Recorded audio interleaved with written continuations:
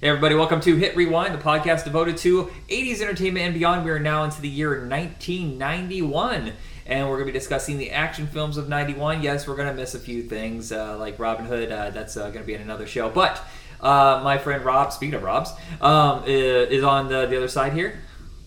Hey, how's it going, everybody? I don't know. I feel like I tripped over my own words there. I don't know. I get this weird nervous energy sometimes where I'm like, I don't know what I'm doing. I'm just swimming as fast as I can. I know. I have the same thing. I've been hosting my own show for like how long, and every time I'm about to record an episode, it's like you have everything planned, and then it just becomes like, as soon as you hit record, it's like, fuck. Yeah. Oh, if I stumble over anything, it's amazing. If I can even finish an intro without stumbling, it's a miracle. But so we originally had 4 action movies picked here, but we realized somewhere along the way we got one confused and one we forgot. So we're going to go for a smorgasbord here of 6 action films of 1991. I'm going to try to go in chronological order if I remember correctly. Does that sound good to you? No, that's fine. Okay, so I believe the first movie released in 1991 of this batch is Lionheart, a.k.a. Leon. With a AWOL. What's that? AWOL. Yeah, or Wrong Bet. Yeah. It's known as so many things among so many territories. Of course, for so long we had I think most of it only ever seen the American edition that was released by Universal Studios, produced by the very underrated, but I think finally starting to get some traction in the action world, is Imperial Pictures. Yes. They're second of the Van Damme deal, right? Black Eagle.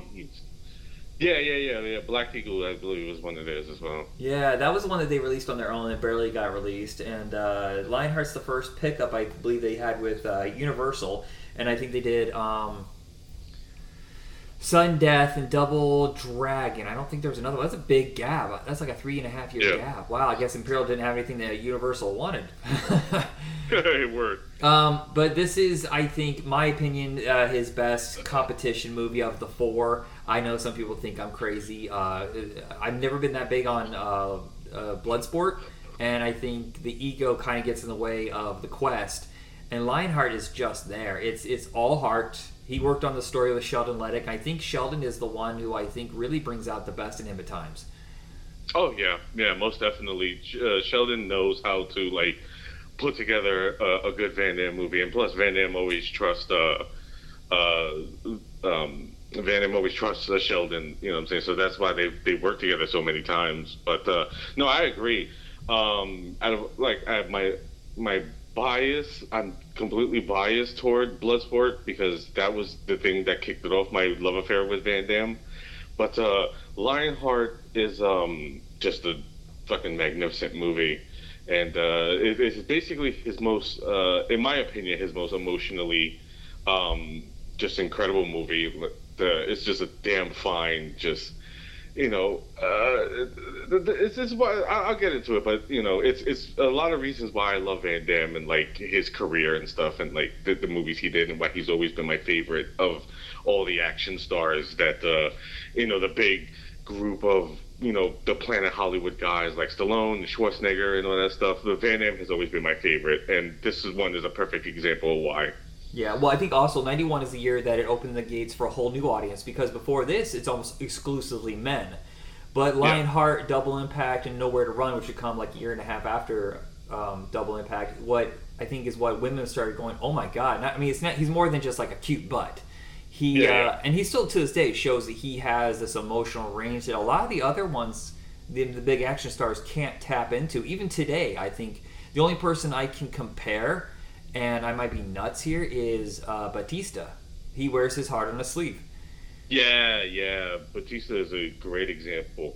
But Van Damme, when it comes to Van Damme, he's always been the most emotionally available. Even in in his beginning of his career, me and my buddy Larry Sternstein, we've always talked about how Van Damme has always been a good actor. Even when people would consider him a bad one, Bloodsport and Kickboxer, we think it's his accent that really just gets in the way, because if you really just clear out the accent, his line delivery is just really great and a lot of stuff. It's just the very thick fucking accent that he has that just really just fucks up a lot of his line deliveries. Well, then he had no acting lessons, as far as I know. Yeah. So I mean, it was just a continual growth for him. Yeah, and he's one of the ones that just constantly, concentrated on that, which is why you see him now when he's acting in movies. He's just, phenomenal. Like, of course, like JCVD, Until Death. Is a great movie. I stand by my statement that Until Death is a great fucking movie. Yeah, and I think Enemies Closer is one that people didn't see and forgot, but well directed by Peter Hyams. But he gets to play the villain, and he's having a ball. I wish he'd play the villain more often.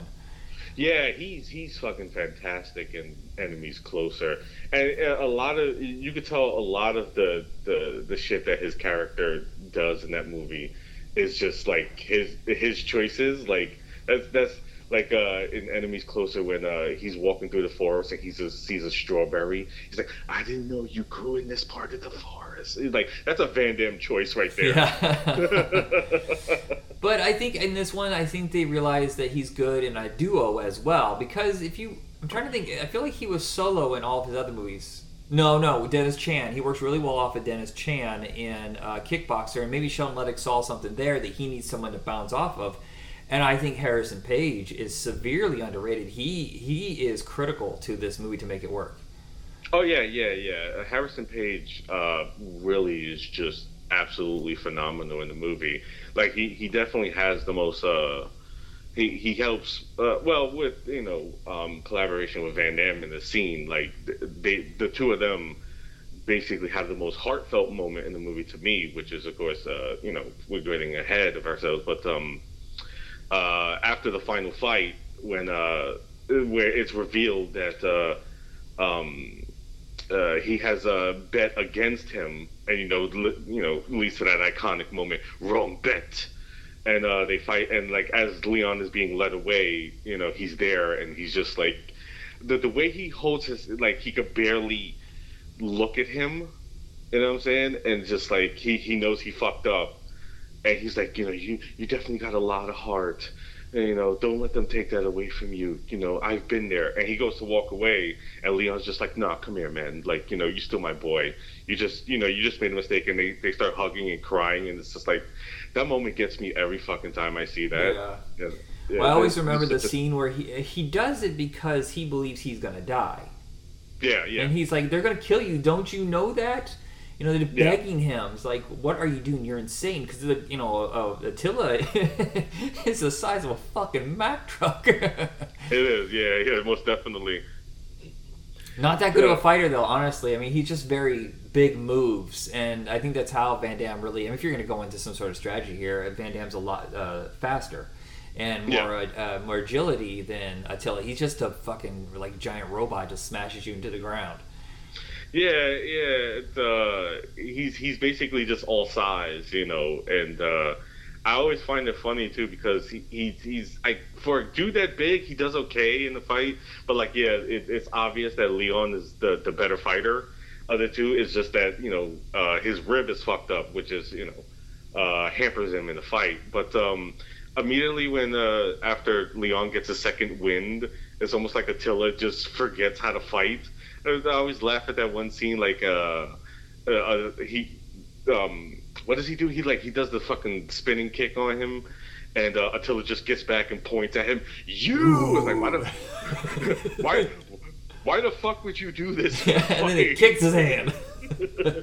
Like, exactly, like that's what you deserve that shit, because that's the stupidest thing to do in a fight. Yeah, I mean, I realize a lot of the formula for this has already been laid down. The multi-fighters that you get, wild variety. It's already been, the groundwork's been laid in Bloodsport and Kickboxer, giving him a family to fight for, giving him a sidekick. But somehow this one's cemented. I think it also helps that it's a bigger budget, $6 million, and it's also. It's Canada, but it feels more relatable, I believe, because it's not in some weird exotic place that you can't connect to mentally. Yeah. And that's the thing I was talking about with Van Damme, because I use a good like contrast with like him and Steven Seagal, which was his big rival. That like a lot of people would like to point out that like, oh, he's just playing to his strengths, the tournament fighter, but like it works because like obviously the plot of the movie is that Leon, his brother gets killed in a whole gang hit kind of thing, and his family's left with all these bills, and they can't make it because they're struggling, so he basically enters this underground fighting ring in order to help support them financially. And that's total Van Damme, because if it was Seagal to make Lionheart, it would have 100% been about him tracking down the people who killed the brother. Yeah. And it would have been just him bitch slapping them all around. He would have ended up fucking the sister-in-law midway through the movie. Oh yeah, and then the whole time he would put on like every time he'd meet a black guy, he would be like, "What's up, brother?" Get all of a sudden getting that fake accent that he does like in Out for Justice every movie. I don't know what the hell. No one's ever called Seagal out on this shit. Yeah, that fucking real cringy shit. I was thinking about the fucking remember that what was that movie Today You Die, one of his fucking direct-to-video movies that he did with Dredge. Yeah, he's just like real cringy using that black voice, and it's just like, oh, dude. But but yeah, it's like if it would have been a Seagal had saw it would have been exactly that. It would have been 90 minutes. He would have tracked down and killed all the people who killed his brother. His sister-in-law would have became his woman. The end. Yeah. And everybody knows who he is. I think what works about Van Damme and why we connect to him so well is because he's always a fish out of water. I can't think of any movie where he wasn't. For so long, it's always like, oh, you're not from here. You're in a place that you weren't originated from. Whereas Seagal was always like, oh, he owns this neighborhood. Everybody knows who he is. That's Jimmy. Yeah, I mean, obviously they had no choice because he can't hide the accent. So they have to fucking make it about, he's like from Canada, Montreal or something. Or like he grew up in France, but like he came over here like a few years ago kind of thing. Yeah, well, in this one, it's a big part of the plot is because he's on the run from what is it even called? The Legion? Yeah, the Foreign Legion. Yeah, the French Foreign Legion. And can they technically come over here? And I'm not sure they're allowed to extradite. I'm not sure how that works. Yeah, totally. But that's a big plot point too, because he's on the run from the two guys. Well, one of them being played by Mikhail Kwisi, who of course played Tong Po in Kickboxer, and actually Attila is his brother. Which is also the one of the few people that Van Damme has fought twice in a movie. Of course, the other ones being Bolo Young and Dolph Lundgren and Scott Adkins. Who's the big dude that was in Maximum Risk? He is in this. He was in Cyborg. You know what I'm talking about? The really big fucking dude, like the Russian guy? Yeah. He his name escapes me at the moment, but he was in that. He's most prominently known for being his nemesis in Maximum Risk, but he was also in Cyborg. He was also in Martial Outlaw, if I remember correctly. He's unfortunately passed away. I found that not too long ago. I was looking him up and I saw that he passed away, which is incredibly unfortunate because he was such a good, intimidating figure in action movies. I got him here. It's Stefanos Miltisakis. Yeah. That's it. Yeah, something like that. Yeah. Yeah. So what I've noticed about Van Damme is he's pretty loyal to his own people, especially when it comes to martial arts, because he can trust them. Like he knows how to work with them on the screen. And that's extremely important because you can cause some serious problems if you fuck up a stunt. Oh yeah, most definitely. So like Van Damme just like using like same old people. His friends. Because Van Damme's always been like a friendly guy. So yeah, it's the thing that Schwarzenegger did too. I think he was pretty loyal. He would give work to his friends who were reliable. Like Sven. Yeah, Sven Thorson. Yeah. Franco Colombo. I can't wait. I don't think we've done a single Schwarzenegger movie since Red Heat. I know that seems like it's not that long ago, 3 years, but it seems like forever in Schwarzenegger world. Yeah, most definitely. Even on my own shows, like I still haven't done a Schwarzenegger film yet. I need to remedy that soon and shit, but Well, this one was a big hit. Like I said, $6 million, made 24. Universal offered him a huge deal.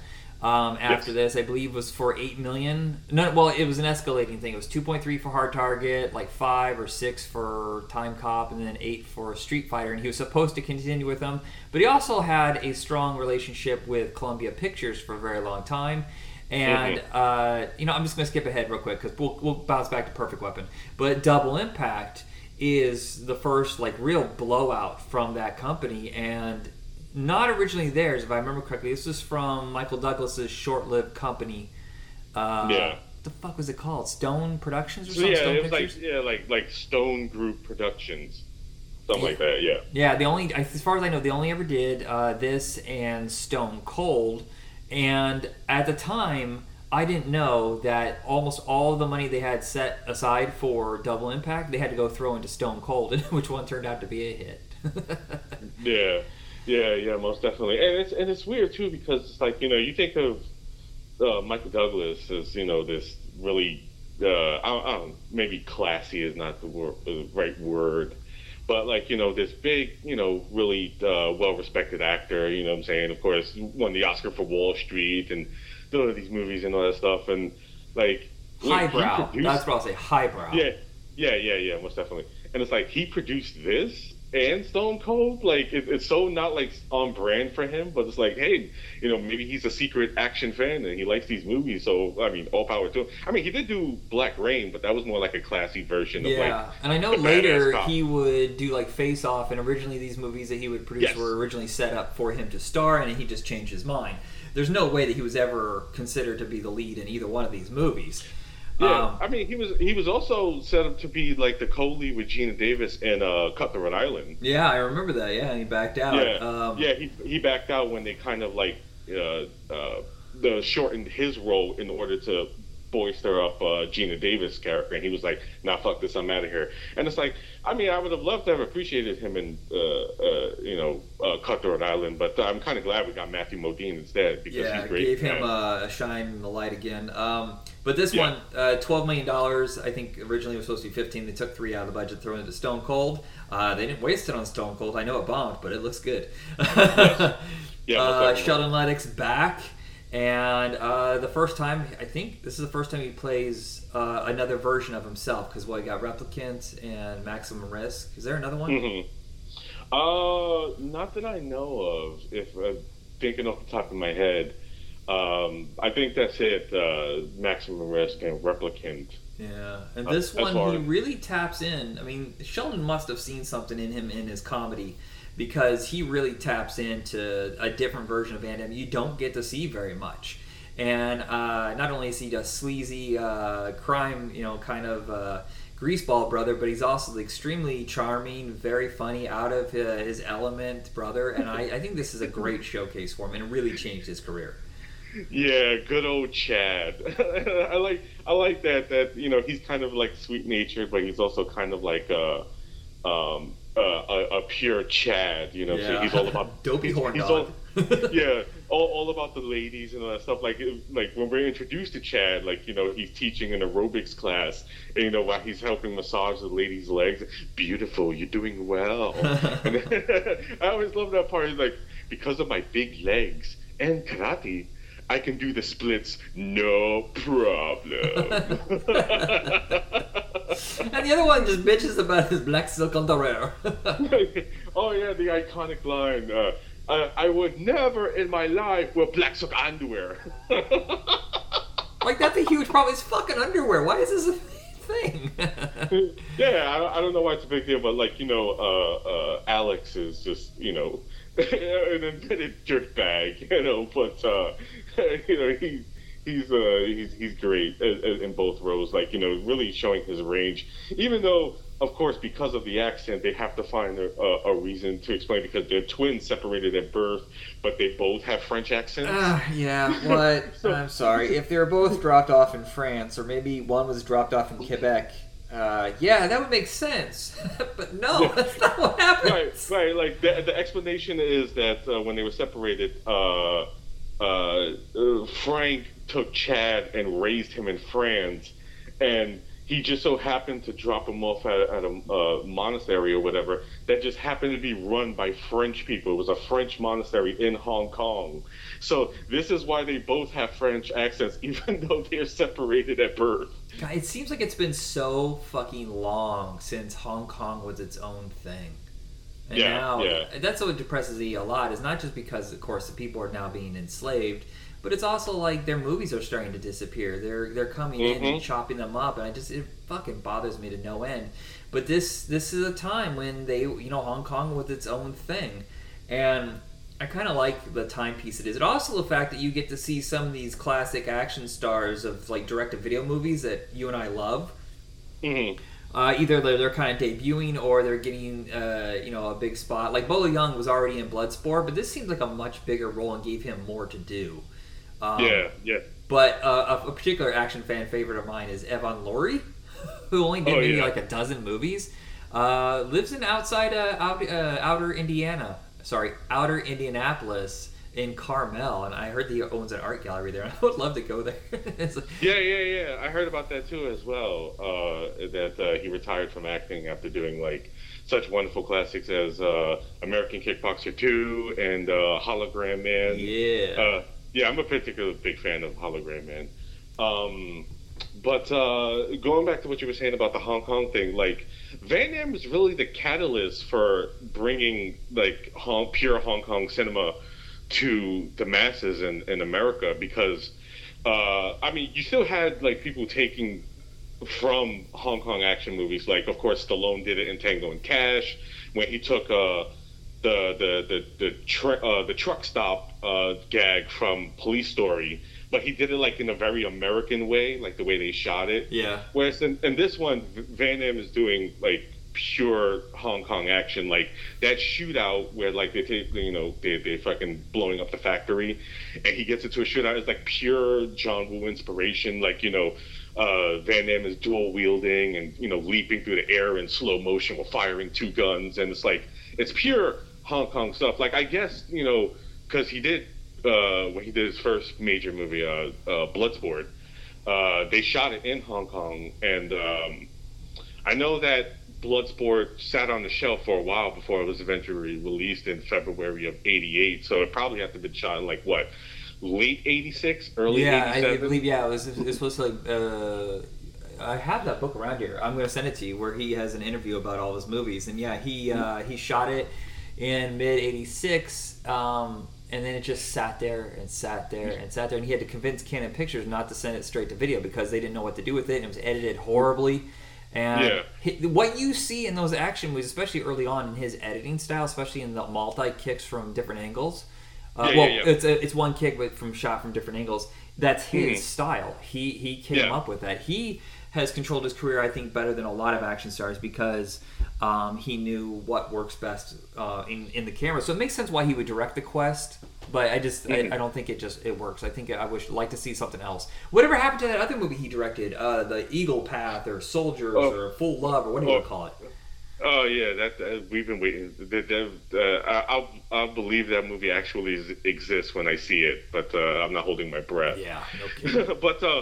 But like I was saying, like, so when he was filming it at this time, like he was definitely in the midst of when John Woo blew up and became a big thing in Hong Kong after the release of A Better Tomorrow, and then A Better Tomorrow came out in '86, then A Better Tomorrow 2 came out in '87. There was these big hits, so he was there right in the midst of the explosion of the John Woo style of action, the double-fisted gunfire and all that stuff, and obviously, it took to him because he appropriated it for this movie, like in the big shootout in this movie. But like the special thing about him is that he made sure that the style was intact. He wasn't just doing an Americanized version of it. He was making sure it was pure Hong Kong version. And then, of course, he took it a step further when he was actually collaborating with Hong Kong action directors, like first John Woo, then Ringo Lam, then Choi Hawk. You know what I'm saying? So we really have Van Damme to thank for being the catalyst for the explosion of Hong Kong action directors coming to America and becoming a big thing, which led to, of course, like, you know, their stars coming over here, like Jackie Chan and Chow Yun-fat and Jet Li and all that stuff. So it really just, it all goes back to Van Damme. So, you know, shout out to him for that. And this finally broke him out of the fighting, you know, more of a instead of copying like the Bruce Lee Enter the Dragon model. Like you said, it started turning into the John Woo model, and that changed his career a lot because it wasn't just fight sequences; it was guns, and explosions, and stuff like that, and thicker plots than normal. Big hit, $31 million in the summer, where it was just clustered with great action movies. Mm-hmm. But sadly, the I don't think any of the other action movies really made a profit. So Stone Cold got all that extra money that Double Impact was supposed to get. I think Double Impact still looks great, but Stone Cold has some of the best fucking stunts. That end is so great, but it didn't make a dime. I think it made like $3 million or something, and that was the beginning and end of Brian Bosler's career, and I think it's a damn shame. Yeah. I mean, we definitely have the great Craig R. Baxley to thank for that film being as credible as it is. You know, him being a career stuntman, going all the way back to being a stuntman on The Warriors, you know, that masterpiece of cinema. Of course, he was a second unit director, directed a few episodes of The A-Team. He was the second unit director on Predator, directed the incredible Action Jackson, and of course, I Come in Peace, also Dark Angel. And I think this Stone Cold is just the film that, with Craig R. Baxley, showed him off as just like it's out of the three movies that he did, the three major movies that we know him for, Action Jackson, I Come in Peace, and Stone Cold. Stone Cold is definitely his best one because it's just so goddamn wild. Yeah. You have Boz being the Boz, and he's fantastic in it. But then fucking you have charisma, dude. How is it that no other movie's able to capture his charisma? He's a stiff fucking board in everything else I've seen him in. I liked him in One Man's Justice. I thought he was. I haven't seen him forever, but I didn't recall him having much energy. But I could be wrong. Yeah, like, you know, he's playing like, you know, man on a mission. You know, revenge plot. But I thought he was really good in that. But that movie is fucking amazing. I love One Man's Justice. But this one, I think, is really helped by the fact that you combine the incredible talents of Lance Henriksen and William Forsythe in it, who playing the two major heavies of the movie, Ice and Chains. And they're just fucking amazing in it. Like, I know they both admitted that they improvised a lot of their lines. Makes sense. Yeah, like when William Forsythe calls Brian Bosworth, he looks like a grown-up version of Bam Bam. Dude, William Forsythe is in 3 movies in the spring of '91. Out for Justice, this, and he has a bit part in Career Opportunities. That's a lot of work in a very short period of time. Yeah, and I haven't seen Career Opportunities in a while, but the simple fact that he was able to do both Out for Justice, you know, that incredible, just phenomenal performance in Out for Justice as Richie Madano, and this, where he's equally as fantastic as he is in that, although like he's basically playing the secondary villain. It's just incredible, like, you know, that's a 1-2 punch for that man that solidified him as one of our greatest character actors, as well as the greatest movie villains ever. Yeah.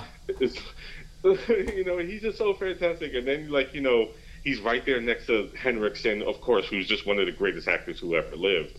I will die on that hill. And I know many people will, that Henriksen is just one of the greatest ever to ever do it. And he's just fantastic with his greasy mullets and, you know, and who walk around with that shirt off. And literally delivers one of my all-time favorite lines ever said in the movie. You know which one I'm talking about, right? Actually, no, I know. It's like at the end, of course, when they're taking over like the Capitol building. Oh God, that sounds so cringy to say now. Yeah, I didn't even think about that until this moment. Right, but when he's about to, you know, crack the whip, and he's like, "It's times like this when I think of my father's last words, which were, 'Don't, son, that gun is loaded.'" I forgot about that. Which I think is a line that he improvised, because Craig R. Beckley allowed them, like, yeah, you know what I'm saying, go for it, you know what I'm saying, do what you want. So they would come up with these lines because, you know, they both thought, him and Forsythe both thought the script was shit. So, like, yeah, like, you know, do what you want, you know what I'm saying? And, like, they would come up with these great lines, and that one is just, oh my God, chef's kiss. It's just wonderful. Yeah, sadly that was a bomb and it ended his career. Another movie that still to this day shocks me because it was not a bomb. You look on paper, The Perfect Weapon is not a bomb. It made $16 million, it cost $6 million. Right. How the fuck does he not have a career after that? I don't get that. They're so desperate at this time to find anybody to turn to the next Van Damme and Steven Seagal, and it seemed like all the studios gave up instantly. But of all of them, like, okay, I get Excessive Force, it made like $3 million. Only the Strong made like $6 million. This was a hit.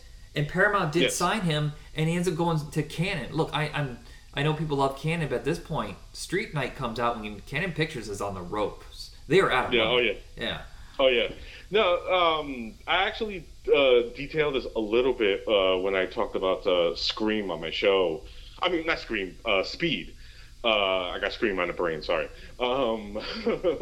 But he had, like you said, he had signed a deal with Paramount to distribute his movies through Mark DeSalle, producer. Of course, he's the one who also was instrumental in bringing Van Damme to the big screen. He produced Bloodsport. He co-directed Kickboxer as well as produced it. As well, he also produced Death Warrant, which we talked about last time. And they were in a struggle to control his career. Speakman, and it really, you know, they were going back and forth. They wanted to buy Speakman out of his contract with DeSalle, but he was unwilling to let them go unless they paid him, like, I don't know, like, it was a couple million, I believe, and they were just unwilling to do that. So that's why Speakman, you know, sat for so long without a movie until Street Night came out, because that's what he was. The next movie he was going to do was Speed, because it was at Paramount at that time. What a fuck up! What a massive fuck up! Hold on, I'm actually kind of happy that version didn't happen, because, you know, Speakman being a martial artist, you know, in that movie, you know, we've all seen Speed, so we know how it goes. You know, it has this incredible premise: a bus can't slow down below 50 miles per hour or it'll explode. So it's on a nonstop chase. But because, you know, you have this martial art star, they have to figure out a way to incorporate fight scenes into it. Okay. And they were rewriting the script so that there would be moments, like there would be intervals where the bus could stop, which would allow Speakman to get off the bus and have fight scenes. No, that isn't okay. Never mind. But, you know, he's capable of doing a movie without fight sequences because he hardly has anything in The Expert, and that's maybe his best movie. Yeah. Like I actually detailed on our Speed episode that there are moments that you could have incorporated fight scenes without having to resort to having the bus slow down or stop. Like, you know, you could have did one in the elevator opening sequence. You could have did one. You could have a fight scene on the bus. I mean, I know it's a cramped space, but around that time, you had The Specialist, which had a fight scene on the bus, and that worked great. Well, I was gonna say nobody pulled it off fine. Nobody shows that you could pull off a fight scene on the bus. Also, Shang-Chi shows off you can pull off a great fight scene on the bus.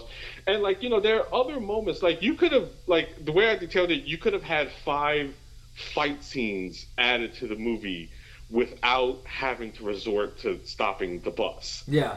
You know, but, like, I don't know what scriptwriters they had working on the project, but obviously they didn't think of that. They weren't smart enough to think about it. Not saying I'm smarter than them, but they just couldn't crack it. So their idea was, we'll have the bus stop so Speakman can get off and fight people. You know? And it's just like, no, you're defeating the purpose of the entire beautiful premise of that movie. No. You know what I'm saying? Yeah, there isn't much to say about this one. He has charisma. He's a good-looking actor. He had decent talent, especially considering it's his first, like, real role. And the action is great. I to this day, the kata sticks, his style of Kenpo fighting, I love it. I even have my own foam. Okay, they're dorky. They're foam kata. They're kata sticks, right? Yeah, I believe so. Yeah. Yeah, I have foam ones around here, and I just like to pretend I'm still at 45. Still pretend I'm just speaking, beating up my mattress. Yeah. No, he fucking. It's one of the most incredible displays of martial arts, especially the American Kempo karate, but which was done by the great Ed Parker, and it's still one of the most visually exciting martial arts movies to this day, in my opinion.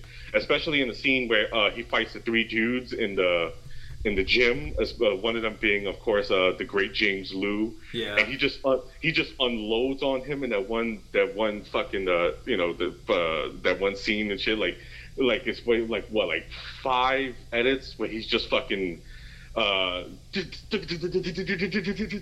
it's still one of the greatest eviscerations of a bad guy in martial arts movie history. Like, he just fucking unloads on poor James Liu with fucking with his Kempo and shit, and it's glorious. Yeah, and this also has just like a greatest hits of awesome Asian actors of the time: Mako, James Hong, Dante Basco, Seth Sakai, Clyde Kasuto, who I think is very underrated. Professor Toru Tanaka, Kariharuki Tagawa. Is this the first time we saw him? I feel like it was. Am I wrong? What, Cary Tagawa? Yeah, was he in a movie before this? He was in License to Kill. That was I think the first time people probably had a good eye on him in a movie like this. But yeah, like I first remember seeing him in Showdown in Little Tokyo, which I think came out like 5 months after this one. Good Lord, there's so many 1991 movies. What the fuck? There's no way we can do all of them. Yeah, so that one, sadly. And it was also, like, what didn't help his career is that The Perfect Weapon kind of disappeared for a while. I feel like it was hard to get on VHS. It wasn't put on DVD until a few years ago, and now finally it's... Actually, I don't know if it was ever put on DVD. I think it went straight to Blu-ray. No, it was put on DVD. I believe it was Olive Films that did it. Yeah. Oh, well, they must have done it both at the same time then, because I was thinking they hadn't done a DVD before the Blu-ray. Olive must have done the DVD and Blu-ray at the same time. Yeah. So what is us on our list? I've lost on here. Chronologically, I think we're on The Taking of Beverly Hills. Oh, God, it's so much fun. Yes, I get that in a way it's kind of a Die Hard knockoff, the way it's filmed and some of the cast members. And, Ken Wall, sadly, he didn't get the same career treatment that Bruce Willis did with Die Hard. This is, I think, only 2 movies that he did in the theaters after Wise Guy. And sadly broke his neck. So that didn't help any. But yeah, did you hear how he broke his neck? Yes. Oh my God, he was stepping backwards on a flight of stairs, cheating on Rodney Dangerfield's wife was cheating on him or something. Yeah, she was cheating on him with Ken, and he was. I think he was in his robe. He was walking up the stairs, down the stairs, and he tripped and fell and broke his neck falling down the stairs. He told, I know like he was in like an accident, like I think like a motorcycle accident is how it happened. But then he eventually revealed that no, I was a home wrecker. I was fucking Rodney Dangerfield's wife while he wasn't home, and I fell down the stairs. Yeah, Jesus Christ! But before all that, this is his showcase, and it's sad. Yeah. It's not so much that it bombed because it's not good. It bombed because it ended up in one of these weird. Contract negotiation, lost film. Do you remember how it was like it was with Nelson Entertainment? They're the ones who produced it, but they weren't supposed to release it. I feel like I believe wasn't it supposed to be Orion that released it? Yeah, but then Orion they ran out of money, so they shut everything down, and then Nelson took it over to New Line, but New Line didn't have the funds because they weren't expecting to get the movie. They didn't set it aside, so they put it like on 300 screens, and it made they dumped it. Yeah, like $2.5 million, but that was another one that was lost for ages until Kino put it out on Blu-ray. And yeah, it's shot in Mexico. It's supposed to look like Beverly Hills, and it only cost like $10 million. But I don't see the skimping. No, I mean, there's so much action in this, and there's some of the who's of greatest action stunt guys. I mean, if you got Branscombe and Richmond, you're good right there. Yes, You got Lee yes. Ving, you're good. Yes. Branscombe, Richmond, and Ken Wall are dueling in this movie for who has the greatest mullet. Yeah. Great I think action, Branscombe- great music. I mean, the money Yeah. they spent on getting a great soundtrack, and they didn't lose it when it came to Blu-ray, which I'm happy. Yeah, that's true. Yeah, most definitely. And highly underrated, Matt Frewer is his sidekick in this, and I think he's a lot of fun. I wish he had more shots. Oh yeah. Frewer is just, of course everybody remembers him from Max Headroom, but he is a hell of a lot of fun as like the sidekick, and yeah, like I tell you that I've told you before about my grandmother Elsie. She passed away in 2019, and I inherited her VHS collection, and this was one of the VHS she had, and I remember when I used to go over to her house, I used to watch this movie all the time because I loved it. Mm-hmm. It's just, and I remember rewatching it after that and just being like, yeah, man, this is. I could see why I fucking loved this as a kid and shit. You know what I'm saying? It's a lot of fun. It's got a lot of action, big action too. You know what I'm saying? For a movie that was just unceremoniously dumped like that, it's like that scene where they're being chased and they're running down the street and the big fucking truck just crashes into the building and you see it in glorious slow motion. And shit. Yeah, and then all the explosions from it. yeah, there's so many explosions in this fucking movie.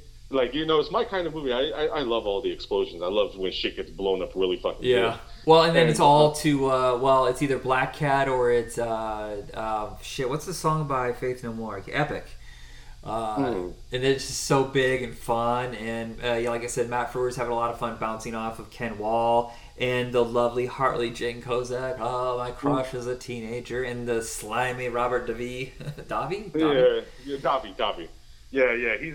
He plays a great prick. Yeah, and this is directed by Sidney J. Furie, one of the kind of forgotten action guys of this time period. Yeah. Of course, he made the absolute classic Iron Eagle, so he will always get a pass from me. Even though, he kind of got fucked over on Superman 4. I always respected him as a filmmaker. He was a great workman, but he always came in and did the work, and he always made the best possible version of what that film was. Say what you will about Superman 4, fucking Canon cutting the budget and shit, and you got those chintzy special effects, especially the reuse of fucking that one shot that they reused of Christopher Reeve flying toward the camera. Yeah. But I still, give Superman 4 a pass and shit. But I think that's a lot due to, obviously Christopher Reeve and the rest of the cast. But Sidney J. Furie is just a really fantastic director, and it's a shame that he doesn't get a lot more respect from people. You bring up his name to people and they be like, oh yeah, but they mostly remember him from Iron Eagle. Yeah. So it's like, yeah. Where the hell is Iron Eagle 2? Why the fuck can't we get this movie? How is this the one that's lost? Yeah, that was another artisan release that was dumped in full screen and all that shit. Yeah. But when Sidney J. Furie comes up, and of course Iron Eagle is the one everybody remembers, and it's like, no, dude, Taking the Beverly Hills is also there and shit, and it fucking rules. Y'all need to check out Taking the Beverly Hills. This is a damn fucking great action movie. You know what I'm saying? Yeah. What's our last film is The Last Boy Scout. Well, we're really on the buddy comedies this year. Last Boy Scout. Okay, so this is where I'm going to be kind of a dick. The movie's really mean. It's really mean. It's like the darkest period of Joel Silver. This and Ricochet. Boy, I mean, they're. Yeah. I'll watch them and I think they're fine, but I don't ever feel good after watching them.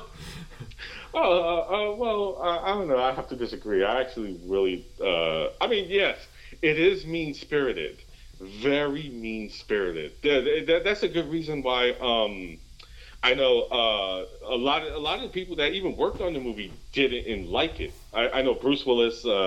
Doesn't look fondly upon it. Also because he didn't get along with Damon Wayans. Yeah, which is weird because they have great chemistry together. You know what I'm saying? Obviously because they're consummate professionals. But in the day and age when Bruce Willis was a consummate professional and actually did the shit. I don't know. I heard stories about Hudson Hawk. I don't know. yeah. But I know Michael Kamen did the score as a favor, but he hated the fucking movie when he saw it.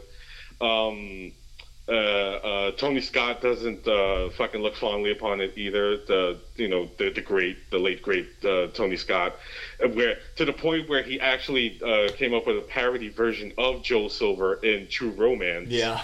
And Joe Silver was not too happy about that. But this is one of my favorite movies ever. Like, it's my favorite quotable movie. And I think the reason why the movie gets a pass is due to the script by Shane Black. Yes. The great Shane Black, and it's my favorite movie of his. I know there's Lethal Weapon, there's fucking Long Kiss Goodnight, Which is my favorite. Yeah. Yeah, Kiss Kiss Bang Bang, and all that stuff. The Nice Guys. But I love this movie because of the dialogue. The dialogue is some of the funniest shit I ever heard. Lines like "Holy shit, we're being beat up by the inventor of Scrabble." I've been rolled hard and put away wet is one I always remember. No, the one that always makes me laugh the hardest is when the kids fucking throw the squirrel in him while he's sleeping in the car, and they try to steal his watch. And then he ends up talking to his buddy Mike later, played by the great Bruce McGill. And he said, "How you doing, Joe? I think I fucked the squirrel to death and I don't even remember." I love the conversation they have at the end when they're trying to come up with, well, you can't just punch somebody. You gotta if they got a surfboard, you gotta say "surf's up" and then punch them. yeah. Or they'll have moments after Joe has been kidnapped by the bad guys, and of course, one of them being the late great Taylor Negron, where he's like, "Come on, Jimmy, think. What would Joe do? He'd shoot everybody and smoke some cigarettes." I love when he goes, "Yeah, is there a problem with? Yes, officer, there's too many bullets in this gun." yeah. That's another great line. There's so many fucking great lines. Or "Hey, Joe. There's been an invention across the 21st century. It's called a razor. Too risky. I might start thinking about you and slit my wrists." Yeah, it's got a lot of fast lines. I think Tony Scott makes this movie look amazing. Yes. There's stuff he pulls off. This movie's very expensive. I remember, and it only made $39 million, which is actually the most money of any of these movies. But yet somehow it cost so much that it didn't make any money.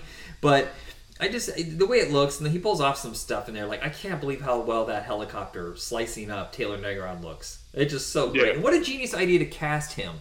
Because he wasn't a villainous guy. He was always a sarcastic asshole in every comedy that I've ever seen. Yeah. And to cast him as the main heavy, he's basically the Mr. Joshua of this movie. And the fact that he refers to Joseph and James and all that stuff. Oh, Noble Winningham. Oh, what a sleaze. Yeah.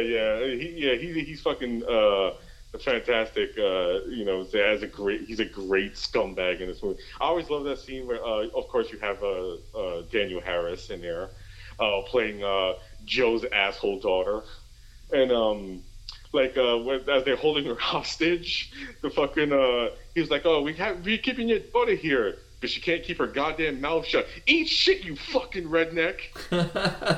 It's hard because coming off the Halloween movies and seeing her like this, my brain can't compute this. What?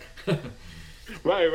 With when she calls him a fuck up, holy shit, that was the introduction to because she played this sweet little Jamie Lloyd in Halloween 4 and 5, and then 2 years later after Halloween 5, we see her in this, and she's got the foulest fucking mouth ever. Well, she's pissed that Rachel died. What can you? We all are. Oh yes. We really all are. I'm still fucking mad about that. I remember seeing this in the theaters. My dad took me for my birthday, and did the opening with Billy Blanks losing his mind and then shooting himself, and I was 14. It was my 14th birthday, and I looked at my dad and I go, "What kind of movie is this?" It was the darkest movie I think I had ever seen at that point. Yeah, it's a really dark way. It's just the beauty of Tony Scott, to the ballsy way to, he opened this movie with this joyous song, Friday night's a great night for football, and then we get the scene with fucking Billy Blank shooting everybody on the football field and then blowing his own brains out. Ain't life up, bitch. Is it weird that Billy Blank's nothing really happened? He did this in Time Bomb in '91, and then after that they just kind of like threw him over to direct-to-video movies. I always think that's weird. They don't try to curate, cultivate, get some proteges going for new action stars. It seems like they're just like, no, we're done with them. Bye. Yeah, yeah. Also, he was also had a point out in '91. He had a bit part in Lionheart as well. He was one of the people that when Leon escapes the Foreign Legion, he fights Billy in there, but he really just fucks Billy up. He sweeps him and kicks him into a net or some shit. But Speakman apparently is in that too, but I don't recall either one of them being in the movie. Speakman is after the big fight where I'm fucking groggy and shit, so her name is escaping me. The main villainess in that movie, where she's trying to escape, and she's trying to get into her limo, and they fucking tell her to come back because she has to take care of her marker because she owes all this money now. Yeah. Speakman is the one who gets her. He has a mustache, so he's unrecognizable. But he's the one who... one of the guys. Yeah, he comes up to the limo. He was like, the house is, want you to come back in so you can take care of your marker. She's like, the money's in New York, I swear.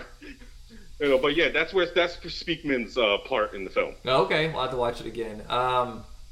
Yeah, I think for me, I need to watch Revenge again, but I was too young at the time and I expected like this blowout action movie and I didn't realize what it was, but I'm more mature now, I think. Mm-hmm. I'm going to give it another shot, but I remember Days of Thunder being like this very expensive, boring-ass movie, and I'm sorry, I think it's boring as hell. Car racing is boring. No. I'm fine with your opinion. I mean, I like the movie, but I'm fine with your opinion.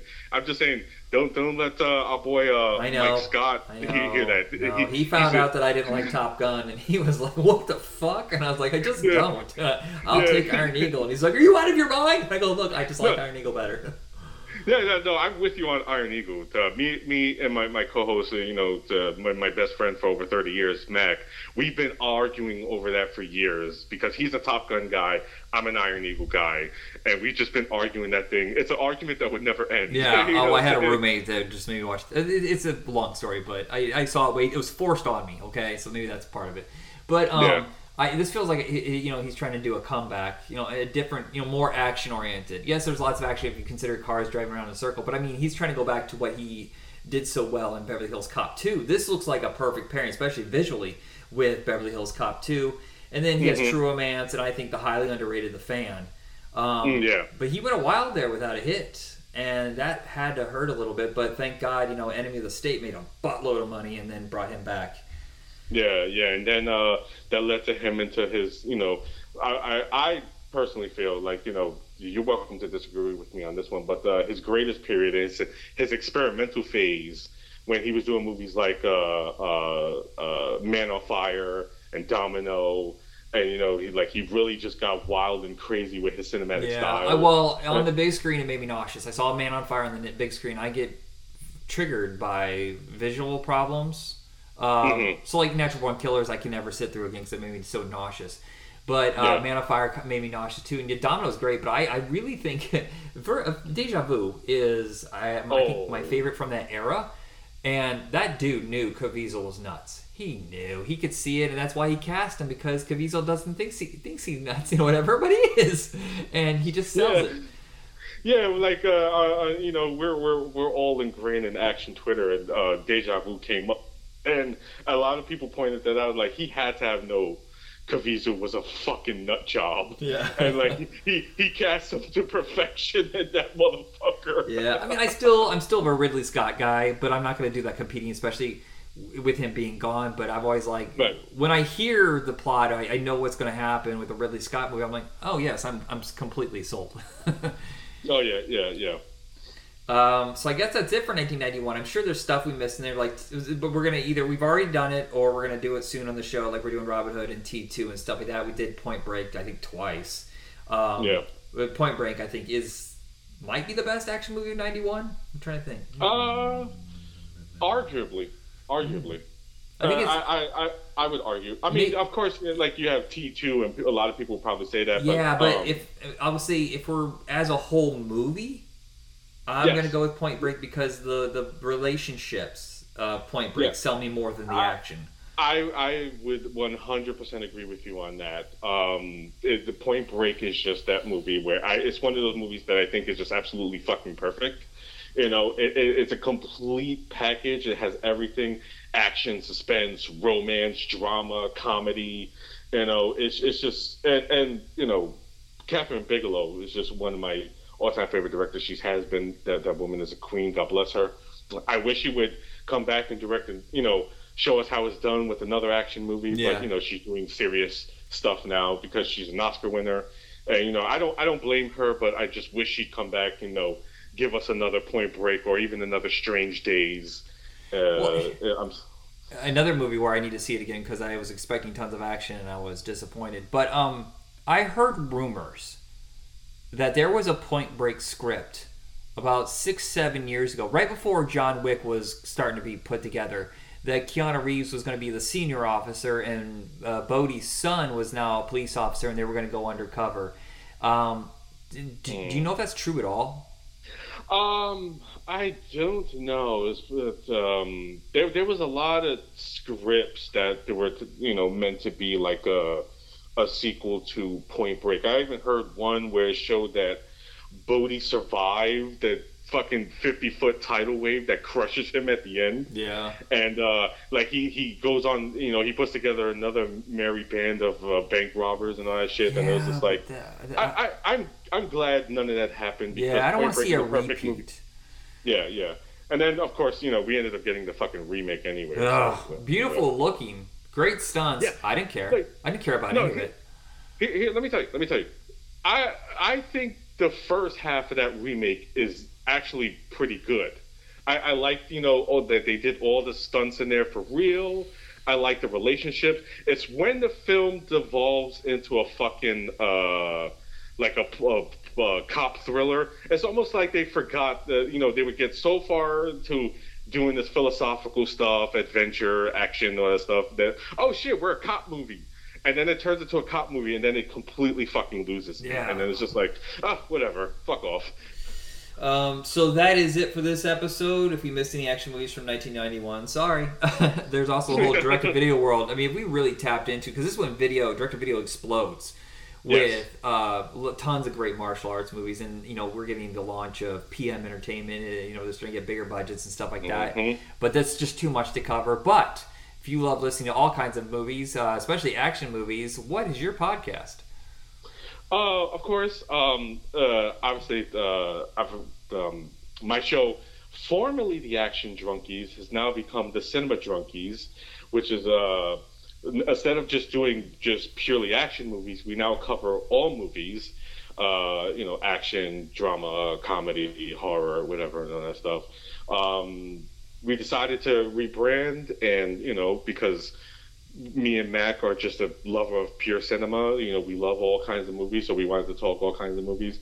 So we decided to rebrand the show, and now we're known as the Cinema Drunkies, and I'm happier for it. You know, I love action movies. This is why I come here and talk action movies with you, and that's why I started that show initially. But you know, we kind of felt held back, you know, by just purely talking about action movies, and we wanted to talk about other stuff. And so we became the Cinema Drunkies, and now we talk about all kinds of movies now. So yeah, Cinema Drunkies is as known now. We're at Cinema Drunkies on Twitter, our official Twitter page, and of course you can find me at the Cine Drunkie on Twitter, and my boy Mac the All Star at Mac the All Star on his page, his Twitter page. And yeah, I'm fairly happy now. I was kind of getting burnt out, which I should tell you. When I got into podcasting and decided to start my own podcasting, Michael over here, you know, he's been a great mentor to me, and he fucking knew, I guess, because you've been doing this a while now. And he told me, I think it's the 8th or 9th year. We started February of 2014. Yeah, and I remember you know, when you were giving me tips and all that stuff, you said, like, you know, be careful, space yourself out because you will get burnt out.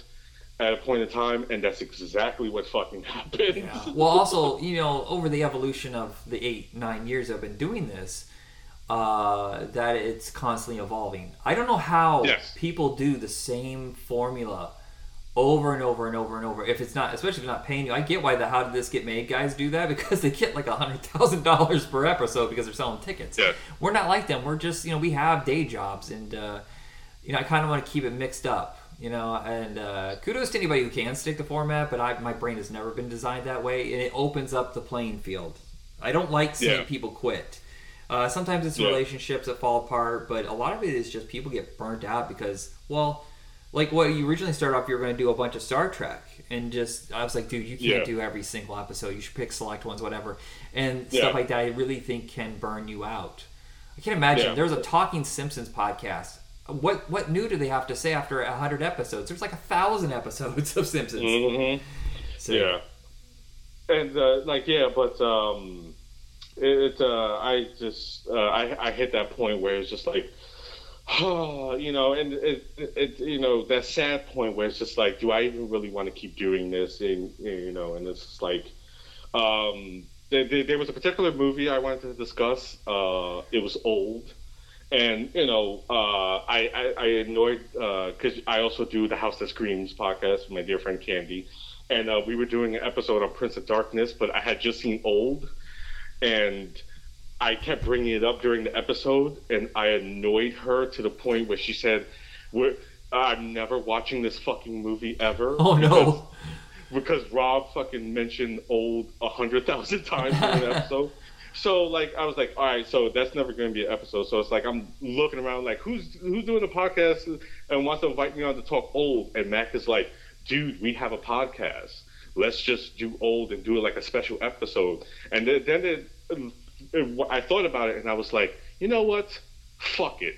Let's just do all movies. Let's rebrand and do all movies. And Mac was like, sure, let's do it. It just makes it easier for you. Yeah. And our boy Mike Scott, he was very supportive of that. He was like, because he does an action show. It was formerly Actions Undisputed, now it's Action for Everyone that he does with Liam O'Donnell and the great Vice Victus. And he was like, yo, like there's so many movies I want to talk about, but I kind of pigeonholed myself, doing action.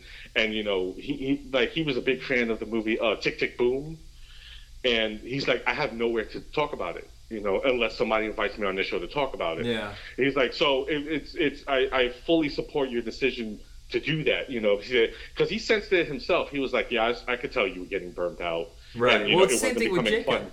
Jacob's been my co-host since 2014, and our bread and butter for the longest time was cartoons. And then when we sat there going, we've discussed every cartoon we actually want to discuss. We've been filling in, like, we just phoning it in for the last year with just this random shit just to keep it going.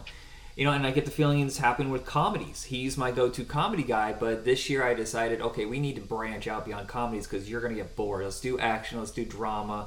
So just kind of mixing it up with everybody. Like, I offered you, I was like, if you get tired of talking about action movies, just pick anything. Just any 4 movies and we're good. Yeah, absolutely. It's just, and I love all cinema, and so does Mac. And Mac really loves movies that, like a brain food, make him think. Yeah. And unfortunately, there are many exceptions, but action movies don't really do that. You know what I'm saying? Give you like stuff to chew on mentally. So it was also to help him out because he kind of felt like stuck in the mud. Yeah. Well, I'm an idiot who will gladly discuss the stupidest movies ever made. And yes, I feel no guilt in seeing every single Pauly Shore movie in the theater and still loving them. Don't you dare give me shit. I'm saying nothing. I know, it's a very particular audience. The same people who said Waterworld was shit when I was in college. Someone asked me if are you a moron? Why would you like Waterworld? I just did. Okay? Yeah. Waterworld's fucking awesome. Anybody who doesn't like Waterworld is a fun hater. You hate fun. That's what I'm going to say. That's my new response. All right, so we're going over an hour now. Time to wrap it up. I'm an old man, okay, Pete? I ain't got the lungs that I used to. Yeah, same here. It's not like radio. Like, this is where I started off in radio, and you just say something for like 30 seconds and go into the next song. Carrying a conversation this whole time, woo, I pooped. All right, so check us out on Facebook, Twitter, and all the podcast hosts under Hit Rewind Podcast. And that is it for me. And Rob, send us out. Check you guys out later and see you soon in the next episode. Hope you enjoy. See, this time I prompted him instead of just sitting there awkwardly in silence and expecting him to say something because I'm an asshole. All right, everybody. Good night.